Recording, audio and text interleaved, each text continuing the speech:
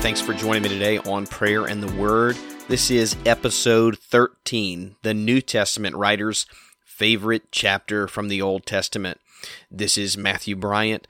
Before we dig into today's episode, I want to share with you about my book that recently released on Amazon, How to Pray 15 Days to a More Biblical, Joyful, and Consistent Prayer Life. Let me tell you, after field testing this with a launch team and now taking a large group from my church, over 100 members on a private Facebook group through this book study, this book will help you take that first step to a more satisfying prayer life and walk with God.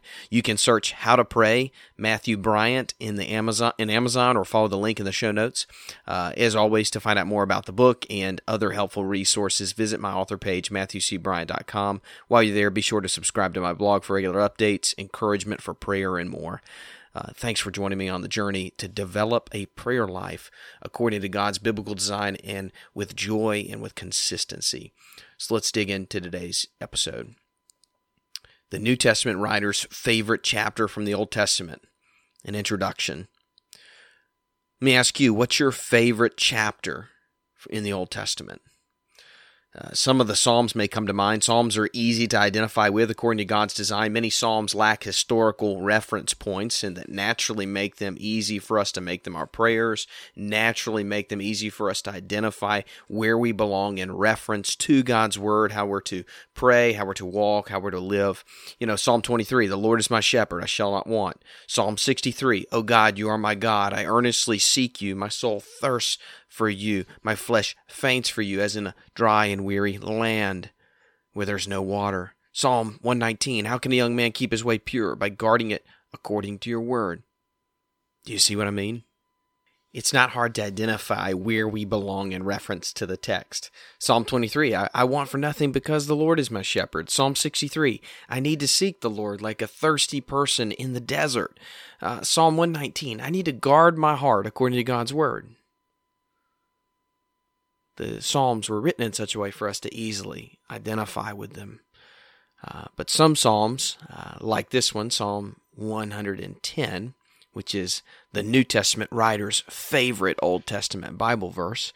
Do you know the New Testament writers actually had a favorite Bible verse? Well, at least they had a most repeated verse from the Old Testament. It comes from the Psalms, Psalm 110, verse 1. This verse alone, Psalm 110 verse 1, is quoted or alluded to over 20 times by various New Testament writers. And by virtue of references and allusions, the entire chapter of Psalm 110 is probably the most popular Old Testament chapter in the New Testament. What was it that made this New Testament so significant for the New Testament writers? What excited them about Psalm 110? Well, Psalm 110 is a Psalm of David. It's important to remember that this is a part of the original Hebrew manuscripts. Jesus believes that this is key to interpreting the Psalm as well in Matthew 22:44, Mark 12:36, Luke 20:42, and if someone other than David wrote the psalm, then the meaning gets distorted because it's a psalm of David. That's in the original Hebrew manuscripts. Verse 1 says, the Lord says to my Lord. Now, our English Bibles distinguishes between the words Yahweh and Adonai here in the Hebrew with a distinct capitalization. Yahweh is all caps, Lord, L-O-R-D, all capitalized, and Adonai is translated as Lord with only a capital L, distinguished from Lord with all caps. So this is a distinction that the text makes between Yahweh and Adonai. So the Lord says to my Adonai, the Lord Yahweh says to my Lord Adonai, and David is referring to this, says that the Lord Yahweh is referring to one whom he calls Lord. And some have said, well, this is in reference to the Messiah, the one who's to come. And Jesus' argument in Matthew 22:44, Mark 12:36, and Luke 20:42 is that if this is in reference to someone who David calls my Lord, this has to be someone who's not only a descendant of David, but someone who's more exalted than, higher than, of greater honor than David himself. And that's why David refers to his descendant as my Lord, because his descendant is the Messiah, the Son of God. And so the Lord said to my Lord, sit at my right hand until I make your enemies your footstool. The imagery here is one of a conquest, one of victory. It recalls Joshua standing on the necks of the defeated Canaanite kings in the conquest of the Promised Land in Joshua 10. Verse 2, the Lord sends forth from Zion your mighty scepter, rule in the midst of your enemies. Zion is the mountain that Jerusalem sits on, that foreshadows the commission given in Acts 1:8, that Jesus commissions the disciples to go out from Jerusalem, Judea, Samaria, and to the uttermost parts of the earth. The image of a scepter is one of going forth in power. Remember, the disciples are now go forth in the power of the Holy Spirit. You shall receive power when the Holy Spirit comes upon you to be my witnesses. And the symbol of a scepter was a symbol of the king's power. Think of the symbol of a country's flag. Two images kind of come to mind. First is the scene from the movie Patriot, when Mel Gibson's character grabs the flag from a retreating soldier and he runs and charges to the front and pushes this renewed energy and excitement and recovers what's an almost faltered battlefront and battle line, and it recovers the charge. And they run forward to the flag. They run to the symbol of power. They run to the banner of the country, the flag. And the other imagery is that of the Marines that bravely ascend this mountaintop on Iwo Jima in World War II, and they stick the flag in the ground at the top of the mountain to symbolize the coming victory. The battle was still going on, but they stick the flag in the ground, and they make their claim. They show that the banner is going forth, the scepter of power, right? The banner, the flag was going forward, and the Messiah is sent forth out of Jerusalem with a banner of victory. Jesus' banner is the victory is that of the cross, and his power is in the resurrection. And so verse 3 says, the people will offer themselves freely on your day of power. In holy garments from the womb of the morning, the dew of your youth will be yours. So the freely surrendered people will look to the scepter for deliverance. They'll look to his power. The people are not conscripted soldiers. They're willing freedom fighters joining the conquest of the warrior king. The king supplies them with holy garments. As we learn from verse 4, the holy garments are supplied by his holy priesthood.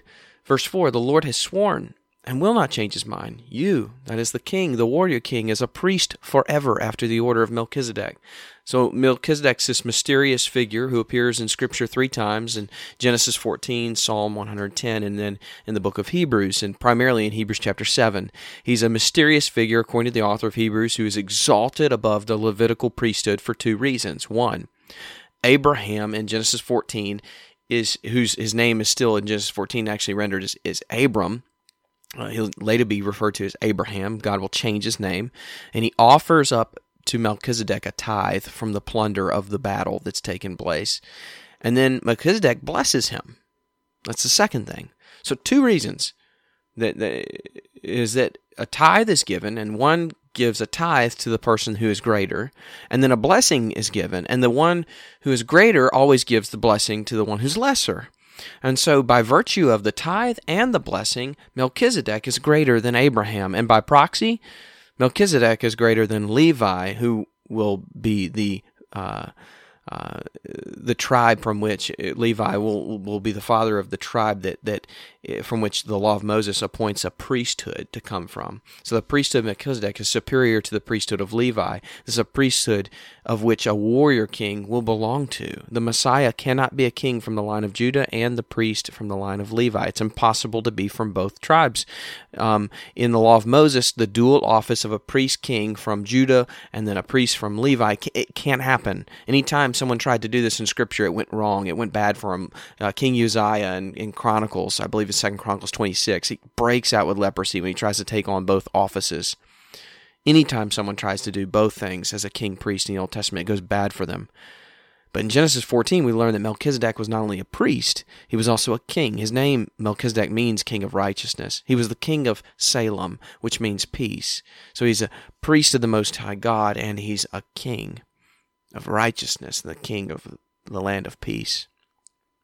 The remainder of Psalm 110, verses 5 through 7, says this, the Lord is at your right hand. He will shatter kings on the day of his wrath. He will execute judgment among the nations, filling them with corpses. He'll shatter the chiefs over the wide earth. He'll drink the blood from the brook by the way. Therefore he will lift up his head. The remaining verses, they tell us of a day of wrath in verse 5, the coming judgment in verse 6, and of a certain victory in verse 7.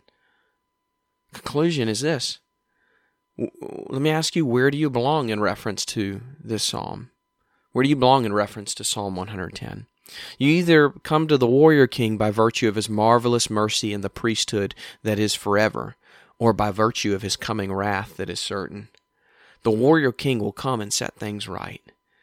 From this side of the cross, we can see that the conquest of Jesus is to reclaim what is rightfully his. For the believer, the certainty of his priesthood offers us hope.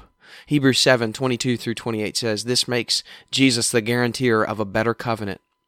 The former priests were many in number because they were prevented from death by continuing in the office, but he holds a priesthood permanently because he continues forever. Consequently, he is able to deliver to the uttermost those who draw near to God through him, since he always lives to make intercession for them. For it is indeed fitting that we should have such a high priest, holy, innocent, unstained, separated from sinners, and exalted above the heavens. He has no need, like those high priests, to offer sacrifices daily, first for their own sins and then for those of the people, since he did this once for all when he offered up himself. For the law appoints men in their weakness as high priests, but the word of the oath," that's Psalm 110, that's the oracle of God, that's what God spoke and David listens in on and then reports as a prophet in Psalm 110. "The word of the oath, which came later than the law, appoints the Son who has been made perfect forever." For the unbeliever, verses 5 through 7 represents an awful and terrifying reality. May the warning of God's word, which is not changing, the word of the oath, offer up a sobering warning to repent quickly. As Psalm 2:12 says, "Kiss the Son, lest he be angry and you perish in the way. For his wrath is quickly kindled. Blessed are all who take refuge in him." Let's pray to the Lord. God, the one who sends forth our warrior king to set all things right, God, would we look to you and look to the power of your resurrection.